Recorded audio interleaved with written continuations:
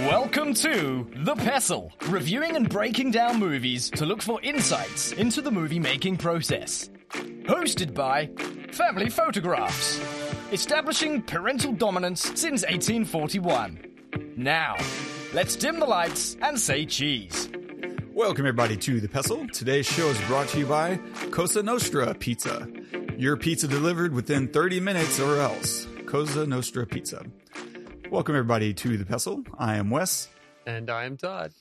And this is our podcast where we like to discuss films and break them apart, see why they work the way they do. What can we learn about writing, storytelling, filmmaking? And of course, we're coming at this from the perspective of filmmakers ourselves. A full-time writer-director and all-hand one-man band.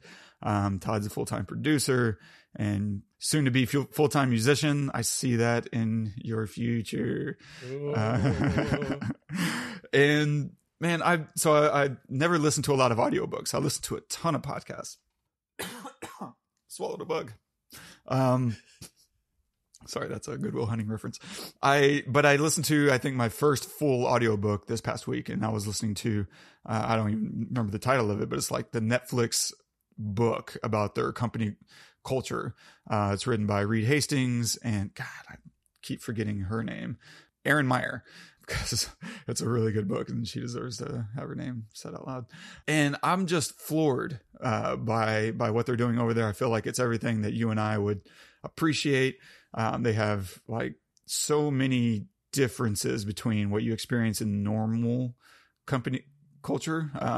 There's a lot of freedom, and I guess it depends on, and they make a big point of this at the end of the book, of what your goal is, right? If you're running a nuclear reactor, you probably don't want a culture of free thinking individuals. You want people who follow processes and are very adherent to that in order to minimize failure and catastrophe. But if your focus isn't preventing failure and catastrophe, and your focus is innovation and forward thinking and trying to come up with the next big thing, then you need a lot of people who are able to flex those muscles.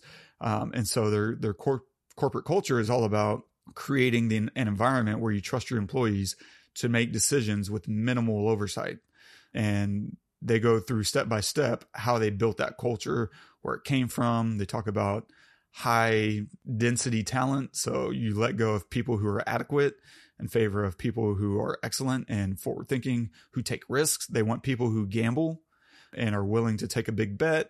And if they fail, that they'll learn something from it. Failure is okay. It's learned from. It's not punished. Because obviously if you punish failure, then all you're going to do is discourage innovation. And so, and 1,000 other ways that they go about this. And so I'm just, floored. And it certainly explains why they have such a wide array of content, stuff that's like awful, right? They release a lot of stuff, and that's subjective too. I guess it's awful to me because I don't watch whatever reality shows and kids programming or whatever. And it also speaks to how willing they are to just take risks. Someone believes in someone else, like, oh, hey, I like this filmmaker. I want to take a risk. And so I guess I'm saying all this because I was also watching there was a show that popped up on my radar a week or two ago, and it's called Archive 81, and it hit all the right buttons visually. I was like, oh, it's sci-fi and it's kind of creepy. Looks like there's a lot of tension. Yeah, I'll add it to my list. And then I went back to watching all the other shows that I wanted to watch on other streaming services, HBO mostly. And then after we watched Don't Look Up, I was like, oh, Archive 81 is still in my playlist. So I hit play, started watching it, and was just in it. And the reason why I added it to my list at all, really beyond just kind of the visual elements, was the lead actor I really like, and I've been wanting to see more from him. It's the black guy in that movie, Underwater. And I'm going to butcher his name. And this is why you say all the cast every episode is for the reason I can't pronounce his name. Is Mahmoud Athi, I think. I'm sure there's a better way to pronounce that. But I saw him in it and I was like, oh, I'd love to see, what he's got in the tank. And he is just so watchable. He's such a good actor. But it wasn't until the third episode that I discovered that it was created by two of my favorite filmmakers, actually, Justin Benson and Aaron Moorhead, who I've talked about Spring once or twice on the show, and maybe even Synchronic and The Endless. So I just really love kind of the vision and the way these guys are always thinking.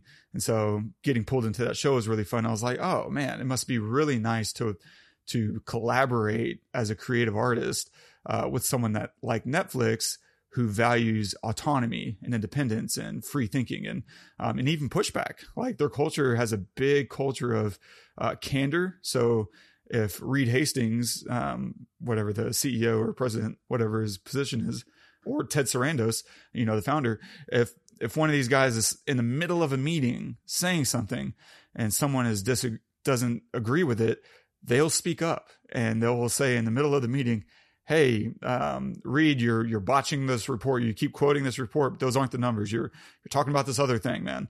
He's like, no, Reed, you're getting it wrong, man. And it's like a nobody. It's not like his, direct report or anything. It's someone who has nothing in relation, and he's just free to say, hey, you're messing this up. And so that trickles down if you let it, and it's however, the boss, the big man is able to take direction himself, to be able to follow when he needs to be able to take correction and to have healthy disagreement. That's an incredible thing. And it starts up there. And I've only had 2 interns, but I've tried to encourage them to call me out in the middle of a shoot if they see something like, and not necessarily, and it gets back into healthy disagreement, the ability to say what you're thinking without being a jerk, right? That's not going to create a good atmosphere of collaboration. And so don't say things like, that's a dumb idea, that's stupid. Instead, suggest your own ideas. I'm really big on that personally. I hate being around people who shout down others' ideas. You're not going to collaborate with me for very long. And I'm just not that kind of stupid. This whole idea of the alpha male, it doesn't exist. That's a bullshit paradigm. But I encourage my interns to say, hey, if you're seeing something that I'm missing, say it. And so there's been a number of times, my last intern, Cassie, we've been on set and she'll stop me right before we start rolling. Like, hey, Wes, what about that over there? I'm like, crap. Thank you. Do. And that's easy to do when it's just me and her on set. But when you get to these bigger sets, we had a shoot in November, 30 people on set. And I talked my producer into hiring her to be like a utility. When you shoot VR and 360, you don't have the same traditional roles. Like you don't have a first AC who's going to be there to pull focus. There's nothing to pull when you're on set of a VR shoot. These are open lenses. Like there is no focus. It's full depth of field, and so you have a lot of utility players that slate or manage the extras, and so. For her to be on that set and still, as 21, 22-year-old film student, to step up in front of this $1 billion client and say, hey, Wes, this thing is happening over here that needs your attention, or that I think needs to be fixed. That's such a hard thing to do. And I have so much respect for people who can speak up to their superiors. And not that that's that situation, but it's hard to tell your boss, you're screwing up. Here's how you can do it better. I don't know. I just have a lot of respect for Netflix after reading that book, and I'll put it in the show notes. So if you haven't read it or like me heard it, you can, take a peek and see what I'm talking about. But it's pretty profound. And it made me want to work with Netflix so much more. And I already do. Like, I know we've cracked jokes at their expense here and there. But I have such a profound respect for what they do, especially after reading that book. And I don't know, do you feel like your work environments kind of encourage that sort of dissent? I mean, yeah. So my work is a little bit unique, where I work, but yes, in a way for sure. But I think that people typically stay in their lane. They're like, this is what I know and understand. So this is what I feel comfortable mentioning or talking about, with the exception of people in the video space within my company. All of them feel like they can make suggestions, that they can say this doesn't work or whatever. And it's happened. And I've had writers at the end of edits see something that we didn't see, and they call it out, and that's great. But I've never been in a room, at least in my where I work, I've never been in a room where people didn't feel like they could speak up or say something, right? Usually though, when it's in a creative space and we're trying to come up with an idea for a commercial or something, or a pitch, It will be okay. If you're going to say you don't like something, you better have something better, right? Don't just speak up. Then that's the thing. It's like, unless you're creative enough to come up with a replacement, don't say this thing is shitty, right? I want to hear something better, not just you don't like it. So, and that's the thing. It's like, not everybody is creative enough to give a replacement for something. They're just saying that's what I'm saying is, that's the danger of just, allowing people to just say, I don't like something. Well, okay, well, what would you like, in its place? What's better than that? It's easy to tear something down. It's harder to build something back up. So that's awesome that Netflix has that. And because people are working at a company like that, where they're constantly making content all the time, everybody has to kind of be on their A game when it comes to creativity, when it comes to what they know they like and what they know they don't like. And that's really cool when you have a big group of people who knows that and is not afraid. They're not afraid that they're going to lose their job. Because 90% of the time, if you're on a set, you've been on these big sets, obviously, that if there's a light that needs to be moved, you're not going to touch that light. It is not your job. And if you do it, you're effectively saying that the gaffer doesn't need to be doing it. You know what I'm saying? Yeah. You stay in your lane. Yeah. And so to have a culture where you can actually do that, where you can actually say, I don't like this idea because of blah, blah, blah, is pretty awesome, because it negates all of that concern. It allows you to, like you said, to be free and open up and say what you really think, offer a better solution. But you have to have those types of people, those top tier people that can do that, not just shoot something down, but give a better solution. That's so on point, man. I've had that, but not to this extent. This extent is, millions of dollars and probably hundreds of people's jobs on the line, of like, is this going to get made or not? To be honest. So much higher stakes, but how cool would that be? If you went into a job, if you got a job and your boss came to you and said, listen, unless you like break the law, I'm not going to fire you. You will not be fired unless you go to jail or like convicted of something. Right. How free do you feel to speak your mind?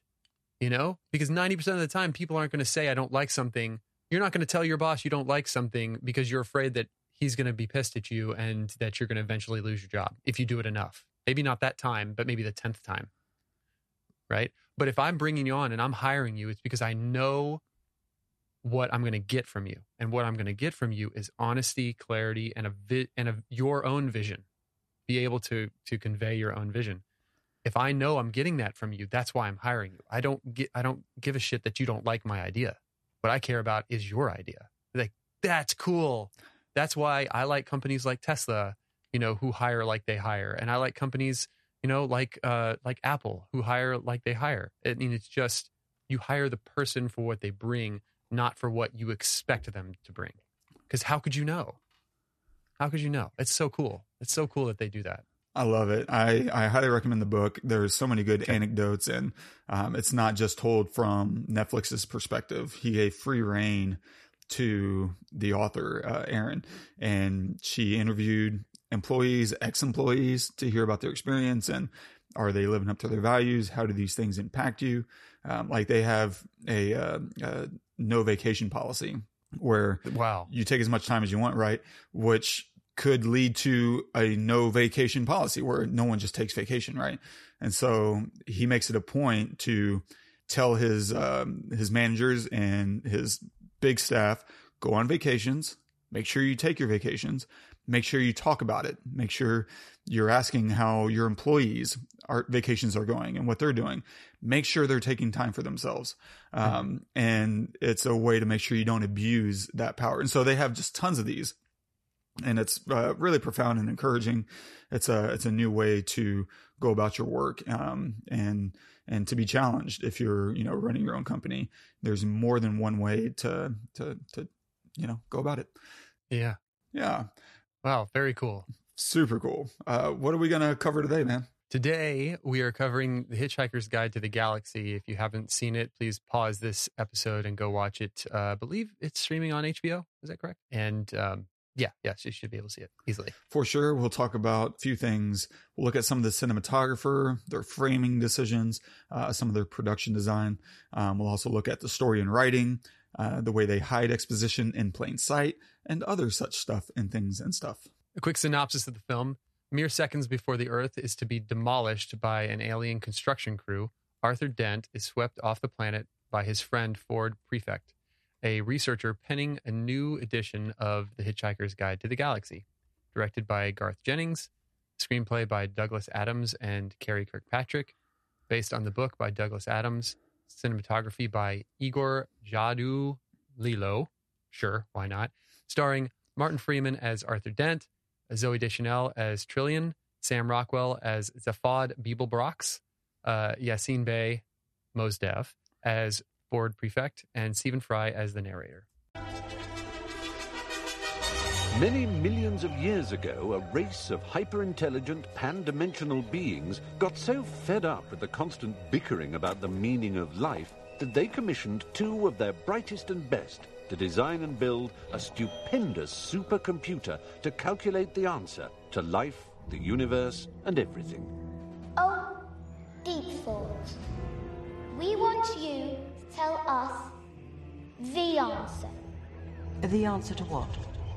The answer to life, the universe, everything. We'd really like an answer. Something simple. I have to think about that. Return to this place in exactly 7.5 million years. Is it finished? No, there's more. There's more. They go back. What, 7.5 million years later? That's right. They do.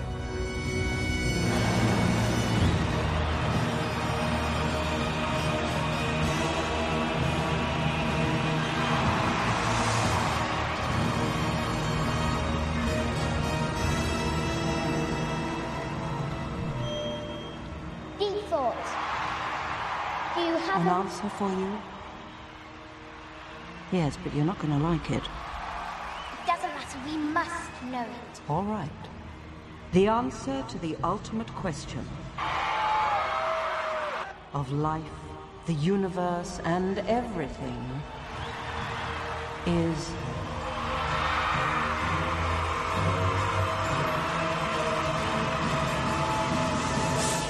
"42.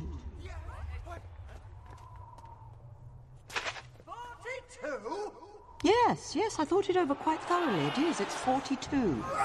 It would have been simpler, of course, to have known what the actual question was. But it was the question. The ultimate question. Of everything. That's not a question. Only when you know the question will you know what the answer means.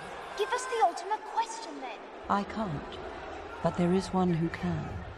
A computer that will calculate the ultimate question. A computer of such infinite complexity that life itself will form part of its operational matrix. And you yourselves shall take on new, more primitive forms and go down into the computer to navigate its 10-million-year program. I shall design this computer for you, and it shall be called... So, how does it feel to be living in a 10 million year working computer? For the time being, until we're eradicated for a highway, galactic highway. Yeah, I love this movie. I love how the lightheartedness of this, like the serious aspects, where it all matters but none of it does. Kind of feel. It's fun. You have no idea what's coming next if you haven't seen it before. They give explanations for things, but they're totally crazy explanations. But you sit there and think, well, why not? They're able to do that. It's just really, really fun. There are moments where it just feels a little chaotic just for the sake of being chaotic. Mm-hmm. But even then, I really like it a lot. And there's so much that is unique to it. The shovels when they're walking on the on the planet where they're trying to get they're trying to rescue a Trillian. Thank you. Trying to rescue Trillian. And the shovels that hit him, I laughed so hard, and so did Simon. Simon laughed like as soon as it happened, he just like burst out laughing, and then every time it happened, he burst out laughing again. Those kinds of little things were just so much fun, and the helmet with the lemons for Zaphod, it was just so cool. Why not? Right? Who cares? His brain is powered by lemons. Why not? Yeah, I thought it was really fun. I thought it held up really well too. It's so easy to kind of go in something like this to go down not a religious path, but like a path that's been explained or known or suggested before, you know, whether that's religious or not, just otherworldly. And they don't do that at all. They don't really give you any kind of idea that any religion is correct or that there is or is not a God even. It's more just about like, here's a random, because I feel like we learn something new every day, right? Scientifically, it feels that way. We're just constantly learning new things. And so we're pushing away what we understand is to be true a little bit at a time. And if you were to, 50 or 100 years ago, if we were to tell people what we know now, it would feel like this in a way. Right, it would feel like, wait a minute, what the dolphins are the second main, most, second most in the smartest, or yes, and it just kind of feels like that. So maybe in 100 years or 200 years, we might feel the same, about if somebody 200 years in the future were to tell us what they know then, it would feel kind of similar to this. So why not? Why not make dolphins the second most? Yeah. So I don't know. I enjoyed it. I don't think that it's something that I'll watch a ton. I've seen it probably. I think this is the fourth time I've seen this movie, to be honest, just because it's been around for a while. And every now and then when I want, if I like see it, I'll think, oh my gosh, yeah, I want to see that. I forgot about all the things that happened. I'll go back and watch it, and I'll remember as I'm remembering what happens. And I'm like, brought back to that time of discovery. Right.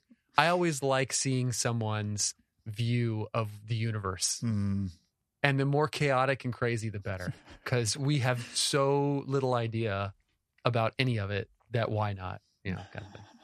Anyway, what did you think of it? Yeah. How many times have you seen this movie? Not that many, actually. Okay. This is probably my third time watching it, because I saw it in theater, and that was after I'd read the book. So I came across the idea of this book and 42 through a website a long time ago, maybe even like 2002, 2003. I ran across this website called Planet 42, and they did a bunch of reviews of random things all over the place. But they had an entertainment section, so a lot of like music and film reviews. And I was looking up, I think, the latest Jay-Z album, and that's how I found their site. And I commented on the site disagreeing with someone in there, and it turned into, I guess, a debate internally with the site runners. And so one of the author of the article, who I agreed with, reached out to me and said, "Hey man, I just want to confirm that you're a real person, because I'm getting accused of having made another account in order to put up this other opinion that agrees with me." And I was like, no, man, like, I love hip hop, blah, blah, blah. And so he's like, cool. Would you be interested in writing, for us? And so I started writing for them. And at one point I was talking with the site owner. And at this point in time, I think we were just about to cross into like the top 1,000 websites on Alexa, which is a really big deal. So again, this is like early mid 2000s. And that was a huge deal, and he was starting to make money. And so I was asking him, like, why Planet 42? What does that mean? Because it didn't make it. He's like, I'm not going to tell you why, but go read this book. And me, I'm like, challenge accepted. I'll read a freaking book to get one tiny answer. And I did. I went and read, Douglas Adams, and just to, I guess, finish that story, he ended up going on quitting his job. He was an engineer, quitting his job and going on a round trip around the world. He spent a year going around the planet, exploring every country. And he kept a blog, and I read it, but the site ultimately failed because he wasn't, running it anymore. And so I probably defunct. I doubt there's anything there now, but I read the book. And of course, was just crazy about it. And when the movie came out, I definitely saw it first in line, and I enjoyed it. I think the books, and this is such a, I don't know, normal cliche thing. Of course the book is better. There's certain jokes that work better on the page than they do on the screen. And that doesn't mean that the movie doesn't work. I think it does. You certainly have to be in the mood for silliness. I think silliness through a punchy phrase in text lands a lot stronger than it does. And so you don't really have to be in the mood to read comedy. I think it'll just come out. Whereas you kind of have to be in the mood to enjoy this kind of movie, because it's one big dad joke. Like, it's a movie filled with dad jokes. and that's great. Like, it's fun. And I enjoy it. And I think the last time I went to watch it, which wasn't that long ago, I think I watched it like within the past year, I felt a little let down. I was like, man, I just remember enjoying this more. Whereas I went to watch it this morning, in prep for the show. I went in expecting silliness, and I enjoyed it. I really liked it. I had a really good time. And so it's very much you go in with the right mindset, you'll get a lot out of it. You can't go in with the expectation of whatever Silicon Valley or whatever, this kind of super high-minded humor. There is some high-minded stuff going on in here for sure, but it's always, delivered in this very kind of low wit, punch. And it's a good combination, because we're traveling the galaxy and learning about the origins of humanity, and it's all for the sake of a really ridiculous punchline, right? Like, we're here to answer someone's really poorly phrased question when they're trying to get the answer for life, the universe, and everything. And the result is 42. It's like, well, you didn't ask me the right question. And so or a question at all. It's not even a question. So we made humanity, our whole origins is on a farce, basically. And which, as you say, like, it's as good a reason as any to come up with an origin story for us. And so I like it. I think one of the things that really excited me about it wasn't because I was so in love with the book, which has inspired so many things. The Babelfish has kind of become this catch-all thing of an idea of a universal translator. Deep Thought is now a real computer, right? And it really does artificial intelligence minded, computations. And this is just inspired so many people with some of its ideas, which is why I say that it does have a lot of high-minded concepts that are very old. Like, I can't remember when this book was written, maybe the 70s. It's, very visionary in a lot of ways. And I love that, it kind of amounts to a fart joke in that sense of, we're going to really explore the ideas of artificial beings, and, do it with a toot. Like, it's what? And so it works for me. I really enjoy it. Like, it's fun. There's some really good punchlines that are visual, purely visual, whenever they're about to get sucked out in space and they're watching the door as the countdown ensues, and then we're waiting for the wall to open up to suck them out. There's a trap door beneath them and they just kind of fall through the floor. That's a really fun, simple, easy visual punchline, and I have a lot of respect for that, because it's a perfect buildup of all our focus is on one thing, and then they exit the screen in a completely different way. And it's just these little simple, jokes that work for me. Oh, but the thing that really excited me about this movie, I didn't even say it, was Mos Def. At the time, he was still going by Mos Def instead of Yassine Bey. And he was a very serious hip hop artist, a lyricist. And whenever I found out he was getting into acting, I think I want to say before this came out, he was in Something the Lord Made, which was an HBO movie, it's a fantastic film, with Alan Rickman as well. So this is their second film together. And I saw him in this serious movie and I was like, yeah, that makes sense. It's Mos Def. Like, he's a serious dude. When I heard he was getting cast in this movie, I was like, I don't know what to think of this. I'm really excited, because it means usually if you want to be taken seriously as an actor, you do dramatic roles. You do, I'm going to do this highly dramatic thing. And I think for Mos Def, he came at it from the perspective of, I want to be taken seriously as an actor, so I need to be doing something that's completely contrasting to my public image. of this serious, thoughtful person. So I'm going to be a ridiculous, silly alien, and I'm going to play to that. And so it kind of spun my mind to think about there's another way to go about being taken seriously as an actor. And this came out before I was even acting. And I was just really inspired by that decision to say, I'm going to do something that's the complete opposite of good hip hop. I'm going to do a space farce with a guy with two heads, and, where we travel across space through an improbability machine. It's just such a really cool, inspired idea. And I just have so much respect for him for doing that. And that was what really pulled me into the film, was just to watch Mos Def do his thing. And I think he's an excellent actor. And I've watched a number of movies just to watch him, like 16 Blocks and some other stuff. Anyway. Yeah, this really worked for me. It works for me the more I go in expecting to just be silly and have a silly time, and to see stop motion yarn characters vomiting yarn. Like, so good. One thing that really annoyed me was the opening in a good way. Like, it opens on this big song, right? So long and thanks for all the fish. And it's so frustrating because it's so catchy, and I've had it in my head ever since. Like, it just kind of keeps running through my head. I'm like, damn it, that's such a stupid song, and it's so good. Were there any like moments or punchlines that really stuck for you?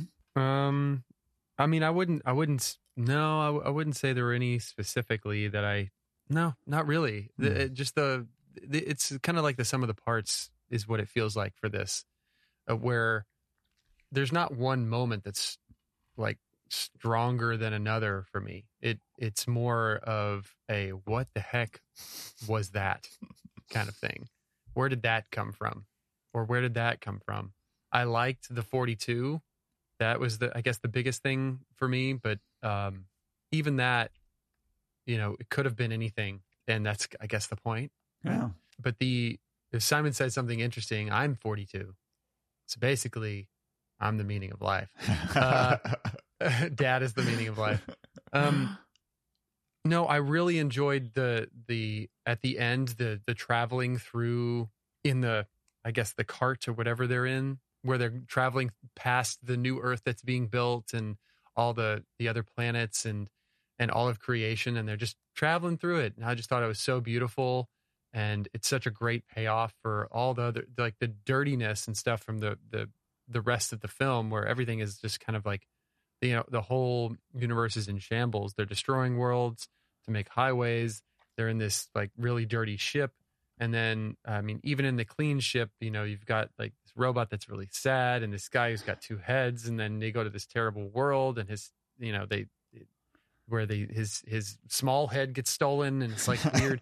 It's just so weird. And then we get this beautiful journey for, a good long while. I think it's like good 5 minutes or so, where we're just like traveling through this beautiful creation. So that stuck with me for sure. The whole mouse thing at the end was like, I don't know. It was cool and interesting, but it was just kind of just a way to end it, I feel like. Yeah. Yeah. So I think I would say 42, and then the traveling through creation. Nice. Yeah. For me. That is a really fun moment, and it challenges a lot of your ideas about, I don't know, not just origins and the possibilities of that, but maybe adds to the idea that what you could create anything. We'll talk about it at the very end of the episode, but there's a lot of layers in this story, actually, right? You have Arthur Dent. When we open, his house is about to be destroyed because human beings are being careless with his property, and they want to create a bypass. And why do you need to create this bypass? Because you need bypasses. Like, that's the answer is itself, self-evident, or it's supposed to be. And so maybe in that way, life, the meaning and the answer to life is self-evident and laid bare on its face as well. The life is its own purpose and meaning. And so Ford Prefect shows up, which I believe is the name of a car. And that's the point of that, right? Is he doesn't know any better, how humans work, but Ford of course shows up, and he's aware that the Earth is also going to be destroyed because of a highway. And the highway is only being made because, Zaphod Beeblebrox thought someone wanted his autograph. And so love and kisses, which is a pretty good punchline. So good. And it is pointing to the absurdity of creation itself, the absurdity of life and existence, and the idea that it could be gone in an instant. And we touched on this a little bit last week. A gamma ray explosion could come from an exploding star and we would never know it. We would just cease to exist. And that's it. That's all the chips. And so the idea that they're exploring these inane, stupid ways to destroy the earth and stupid reasons to destroy the earth makes a lot of sense. And maybe in some ways, with today's context, you could add on more meaning to that with how meaningless it is that we're destroying our planet, and superficial, stupid ways as well, right? We're building more roads and destroying trees, and there's a lot of ideas you could, and I don't know if that was Douglas Adams' purpose in writing the book. I don't think I've gotten that deep. But I am glad he got to work on the screenplay before he died. He died in 2001 and this came out several years later. So it sucks that he wasn't on set. I think there's an older version of this movie. Mm-hmm. I've never seen it. Early 80s. Yeah. Obviously we're talking about the 2005 version if you haven't caught on by now. Yeah. If so, welcome back. But I love the idea that, a lot of this came out of his mind, and I don't know where to parse that. What was his idea? What wasn't? I do wish there was a couple things that they had done a little bit better job at. In the book, they make it a bigger deal about the towels. And I don't feel like they really expressed that very well, in the film, the importance of a towel. And I certainly couldn't explain it. It's just too silly for me to remember, I mean, they say it, like Mos Def's character says it, Yeah. but several times, like, 2 or 3 times, but there's not really a cost for not having it that I remember. Yeah, no, there's definitely no cost for it. Okay. But just the life and death importance of it is, I think, stressed a little bit more in the book. And yet, I mean, there's still good payoffs, right? He starts chasing the Vogons around and they start yelling, "Oh, he's got a towel, run away." Stuff like that. It's good. Yeah. It's good. Money, Python humor. Yeah. And this is certainly of that era. And yeah, I don't know. I'll touch on a few things, and see what pops out. Cinematography wise, lots of mediums and wides, right? Not a lot of dramatic angles. They do a lot of center framing. Now that doesn't mean that everything is perfectly framed in the center, like a Wes Anderson film, but instead they keep everything towards the center so that you don't have to travel your eye around the screen a lot. You're kind of just always in that same little box there in the center. And that makes the story a lot easier to follow. The communication gets a lot clearer, and you're not going to miss a lot of other stuff. It makes it a very friendly viewing experience so that you don't feel exhausted. Instead, you're just kind of right there with the jokes, with the characters the entire time. This movie is not here to challenge you. It's here to kind of bring you along. And then sometimes their 2 shots even are staged very closely. Like there's a lot of shots with Troyan and Arthur together where they're either shoulder to shoulder, literally touching shoulders, or there's at least one shot that I noticed when they're actually stacked on top of each other, and it's not awkward at all. You're just kind of watching, and of course it makes sense. They're just standing by each other, but they're actually like her back is right on top of his chest. Like they are literally touching one after another stacked, just so that they can put their faces closer together in the middle of the frame so that they can get that much closer, so that it's a 2 shot, but it's like a close-up 2 shot. And they do this a lot throughout the film to just, again, make it an easier viewing experience and to keep you there, right there with them. And that's comedies in general kind of tend to this kind of easier viewing experience. That's why it's, very well lit. It's a lot of bright lighting, not usually very dramatic in their lighting, which is good for comedy. It's very safe, and they do a lot in their production design, right? The clean areas are very clean, right? The bulbous, round, clean white things, right? Marvin's head, even the missiles that are chasing them around had this huge ball in the middle so that it doesn't look very dangerous. It's kind of friendly, even though it's there to kill them. Their spaceships are very round and bulbous. And it's almost planet-like. Like you have this visual idea of a planet that's just kind of embedded throughout the story, as opposed to the Vogons, right? Their architecture is the complete opposite. It's hard, straight edge, dark, eroded, slimy kind of texture. And that plays very well into the story and writing side of things, where Vogons themselves are metaphors, of course, for bureaucrats, right? Kafka would love this story because it's all tied up into bureaucracy and bad politics. We need to pursue them. Bring me the request to pursue fugitive form. And let's get on that. Oh, I'm going to pursue them myself. Oh, lunch break, back in an hour. I think I'm going to have soup today. Like, it's just perfectly emblematic of, bureaucrats being just tedious and not at all what you want out of people who are supposed to be serving the public interest. It's all about, bureaucracy. Hermes Conrad, Futurama, right? Like I triple stamp this form. And of course, the Vogons themselves come from a planet, Vogosphere, where thinking is punished. The swatting that you were talking about earlier, they're getting punished literally for having thoughts, for having a philosophical idea. You get punished for that on their planet, and they're just making both a joke at their experience and also, creating a backstory for them. This is why they act the way they do. They were taught to never think for themselves and to just kind of follow the rules and follow the orders. Don't step outside the boundaries. And I love that little flourish on their planet. It's such a brilliant little detail. One of the other things I really love is the way they hide exposition in plain sight. Right? The Hitchhiker's Guide itself is a big expositional gag. And there's a lot of ways to view gags. And we were talking about this before we hit record. Like, gag itself on set can mean a number of things. If you are doing a horror movie and someone gets their head decapitated, that's called a gag. If you're on set, you're calling that a gag. It's just a visual element that you're trying to execute. And so if you are doing a joke gag, it's really no different terminology wise. But, more stepping back a little more, less literal set talk. The guide itself is this big expositional punchline where we're going to get you up to speed.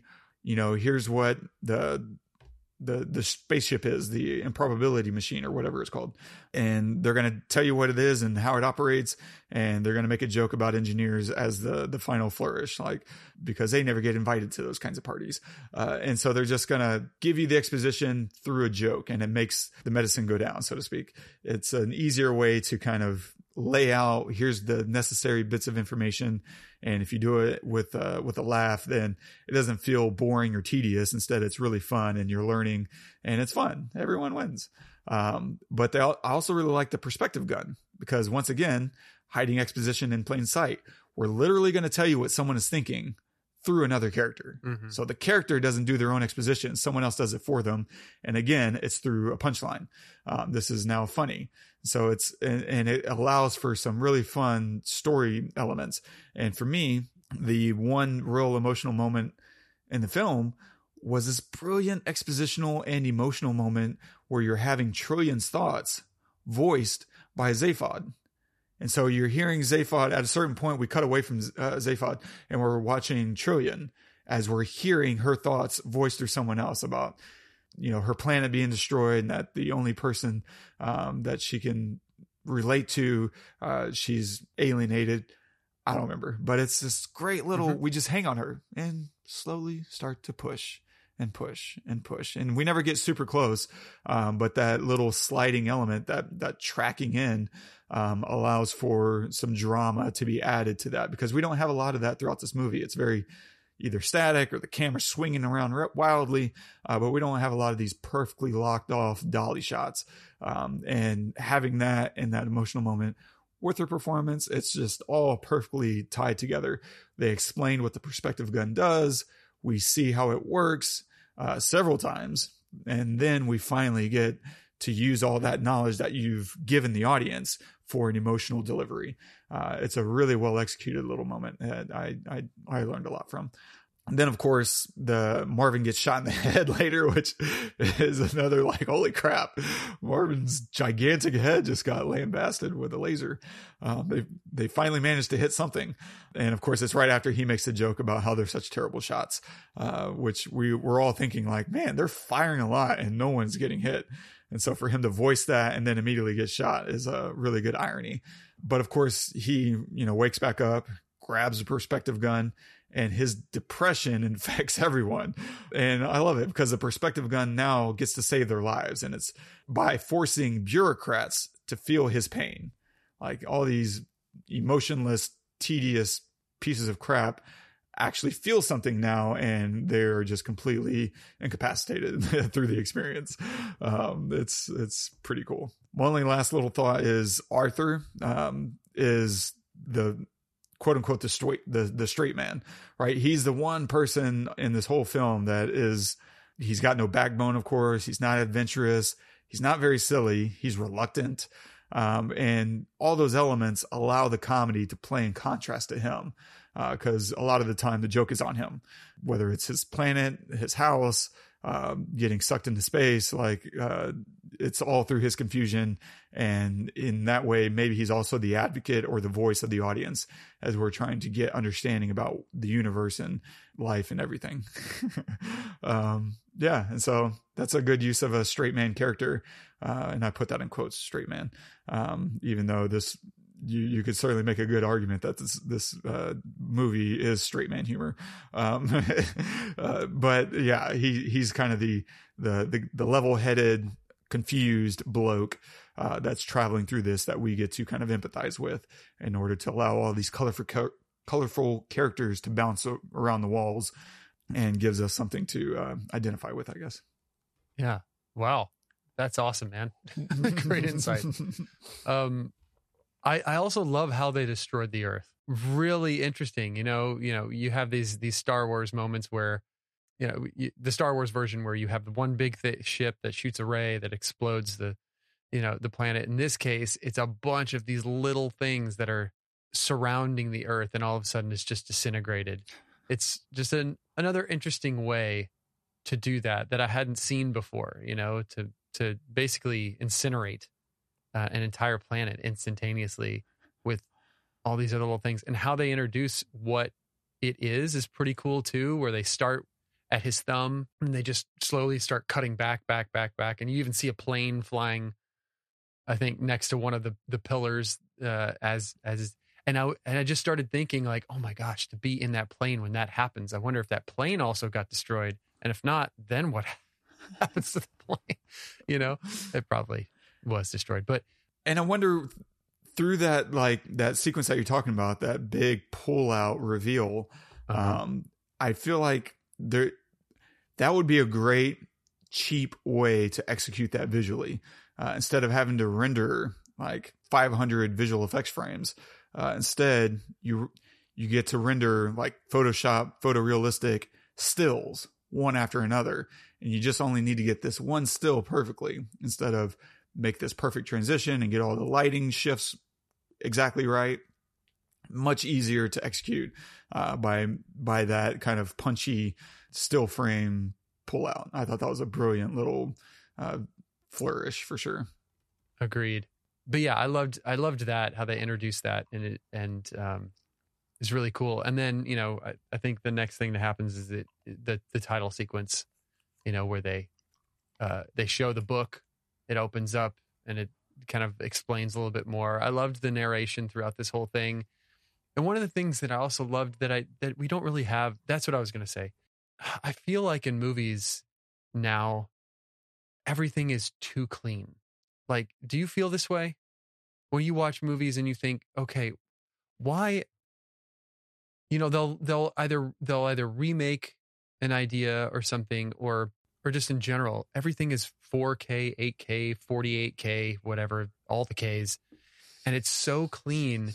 It's almost too clean. And I watched this and it has to have been shot on film. I mean, it has to have been. Yeah. It's so grainy and raw that it just has to. But it has this like human breathing element about it that that I love, that I miss in so many films now. So many films are so polished and so clean.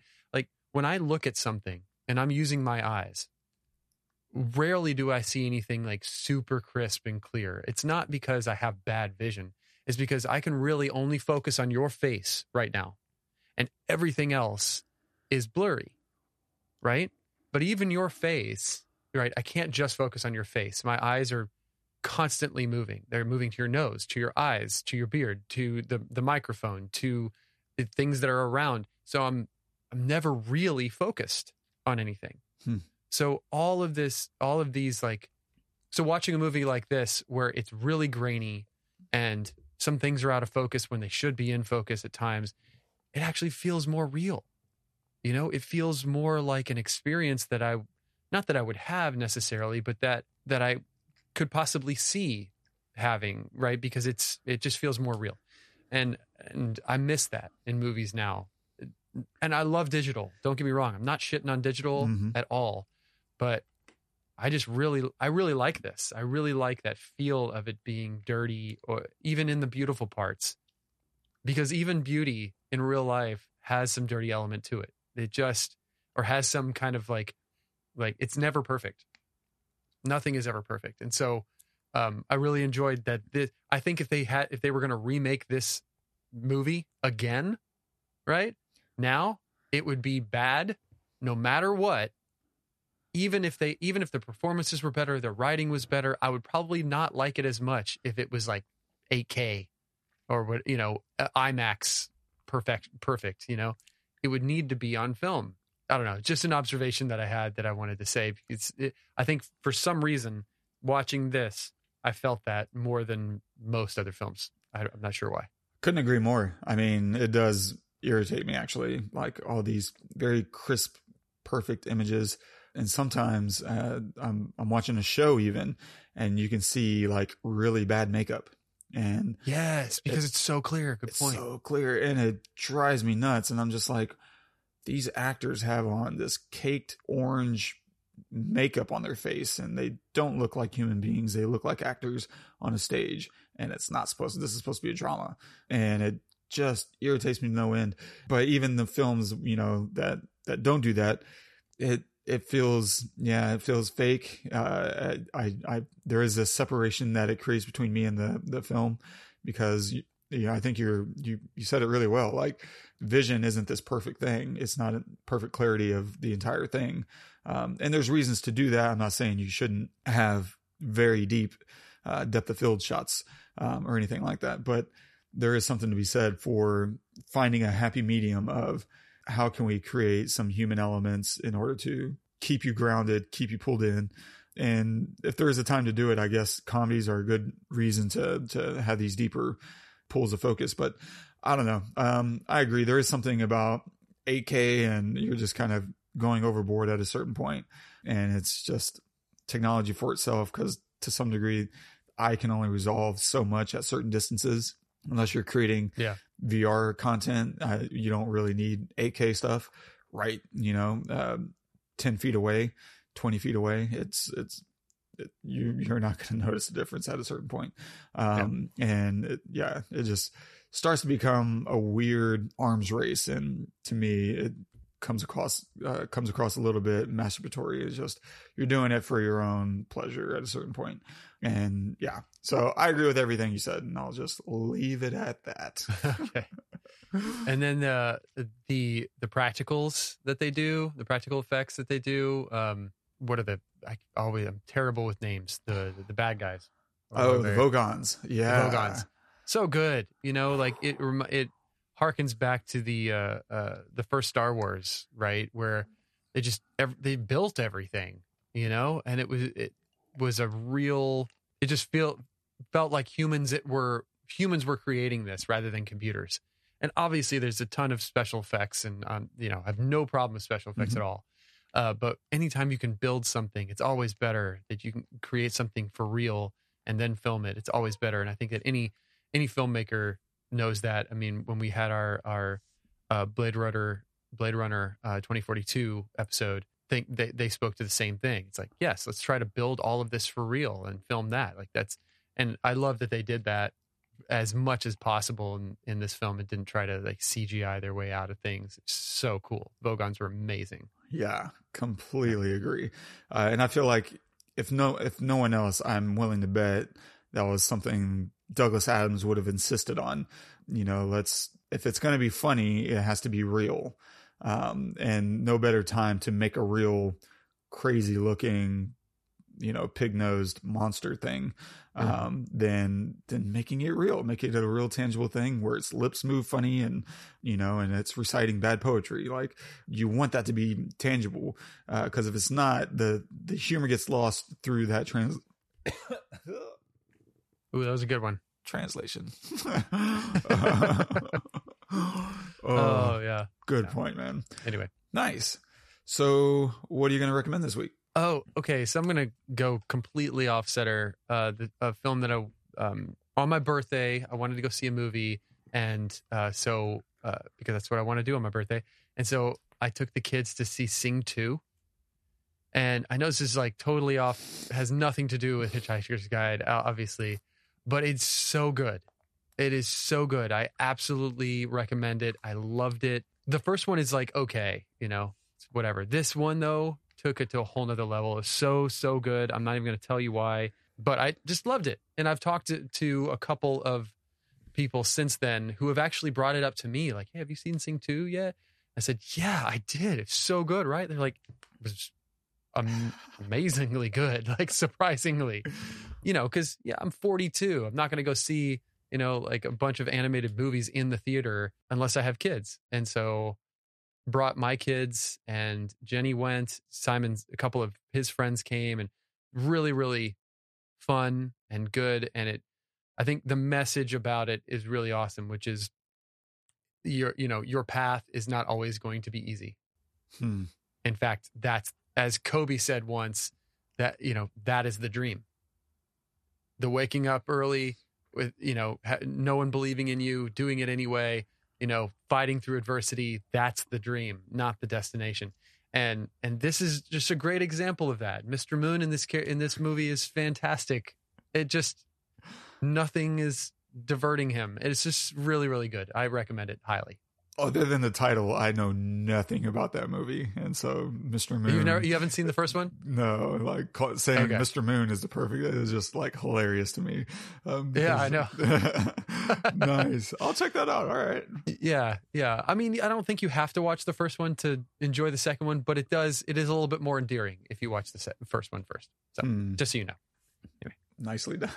Yeah, I know. I was on the fence because I wanted to recommend Archive 81 to support my guys. But after getting through the middle of the episode, I want to recommend something the Lord made. Like, if you want to watch Alan Rickman and Mos Def melt your face off in a very simple little drama set in the 40s, I think you'll really enjoy it. It's a beautiful movie, and I really couldn't recommend it enough. It's about doctors who are trying to figure out how to save babies.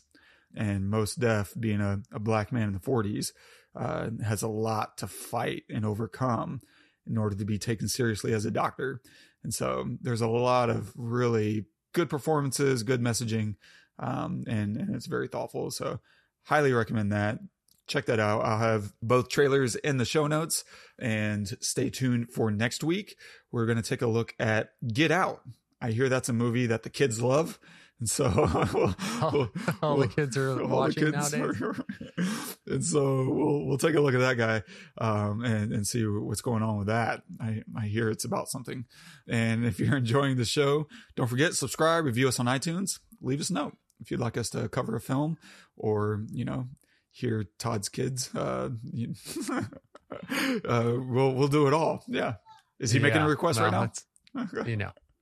Is what it is. What are you going to do? What you're going to do. If you want to leave a note on this episode, you can do that at thepestlepodcast.com/The Hitchhiker's Guide to the Galaxy. And our quote of the day is from Robert Burns, and this is paraphrased. Oh, would some power give us the gift to see ourselves as others see us? Did I read that wrong? No, that's perfect. Okay. And so Robert Burns is an old Scottish poet. And he's quoted in the movie because there's this little phrase, the best laid plans of mice and men. Oh, yes. and that's from his poem, and that poem is about a mouse who builds a nest, and then this man is trying to plow his field, comes through and destroys his home. And so he writes this poem as an apology to the mouse, and he feels horrible about it. And so, of course, the movie quoting that is no, coincidence, I'm sure, because this whole movie is about people who plow through someone's house, someone's planet, and the consequences thereof. I don't think he gets quite as good of an apology, because ultimately the mice in this case, right, which is why he made the mice, our big care seers, it's reflective of the poem. And the mice at the end go to take his brain. Not a very good apology, but of course we do a lot of rough things to mice, to say the least. And I don't think we do a very good a job of apologizing to them. So maybe it's well earned.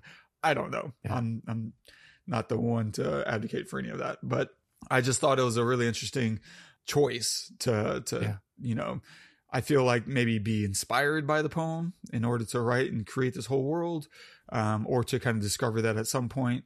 But Robert Burns is to Scotland as Shakespeare is to England, like very important from what I understand, and I understand shockingly little. But I thought that was pretty cool. And so whenever I was looking up quotes from Robert Burns, I came across that one. I thought that was perfect because it's also describing the perspective gun, right? It's totally. the power to make someone else see from your perspective, which is illuminating you of yourself. I thought that was cool. I mean, I have a few feelings about it. One being, it's very easy. It's very even though we know we're not the center of the universe, it's very easy to not forget that, but just to imagine that is actually the case, right? It's because you only have your world to experience. I can't experience the world through you. I can only experience it through myself. So I am the center of the universe, right? Mm-hmm. It's very easy to forget that we're probably not, and then to also be okay with that. But then on the flip side of that, there's this aspect of when I'm trying to get out of that, and I'm trying to see your side of the universe, we cannot help but have an egocentric point of view, right? To have this kind of I guess ego is the thing, is the word. It's like, I'm going to see your point of view, but I can't get rid of mine. Mine is always going to be there. And so we're at this constant war of I need to be able to put it aside, to see either someone else's or something else's point of view. The mouse, the dolphin, right? The probable other alien world with intelligent life on it somewhere else, the God aspect. But all of that is surrounding my ego. And it's very hard for us as human beings, and I don't think that we've really learned this, to let go of that, to be able to take in the idea that my ego is nothing. My ego is this thing that I'm holding on to because it's all I've got, right? And if I let go of it, then I am just this speck of nothingness in the universe. This is a great way of saying that, in a way of like, you have to let go of that in order to see that. But in order to see that, you have to be okay with being very little, with your plans being very little, and the world and the universe as a whole not giving a shit about what your plans are, and that your plans might be wrong, that maybe your plans that you have are incorrect and can be altered and changed to whatever the correct one is, if there is a correct one, right? And there's probably not a correct one. There's just a different one. And look, I'm saying this, and at the same time, I have my plans, I have my goals, I have things I want to do, and where I want to go, and where I want to be. But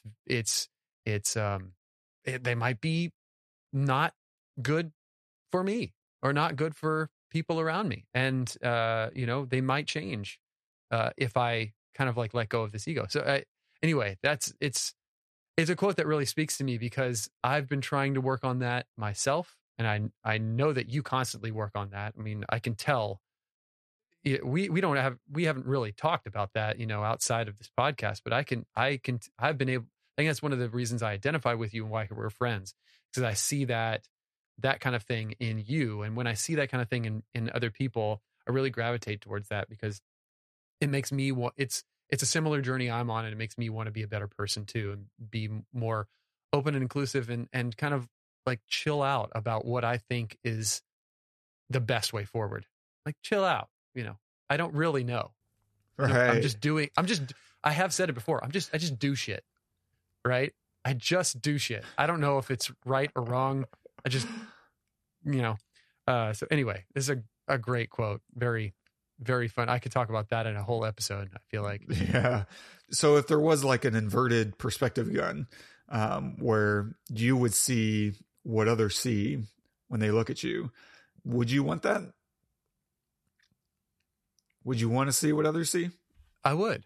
Oh, I think I would. I'm not saying that it would change me. It might, but it would definitely open my eyes to some things that I'm probably not seeing, because I have this little, I'm like any other person. I have this little tiny view of what I am and who I am. But really, I can only tell you what I think that I am in my head. I can't tell you what I think everybody else thinks that I am. I have no idea. But it would be interesting piece of knowledge to know what all of the people around me really think of me.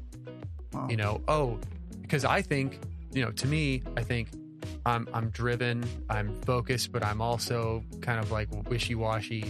I'm, but what do other people think? Do other people think, oh, he doesn't know what he doesn't know what he wants to do or where he wants to go or be, or do they think the same thing that I do? No idea. I would like to know. I really would, just because I don't really necessarily know the things I'm putting out there. If that makes sense. I know what I hope I'm putting out into the world. Yeah. But I don't really know. Yeah. So anyway, what about you? Wow. That's a good question. God, no. Fuck that.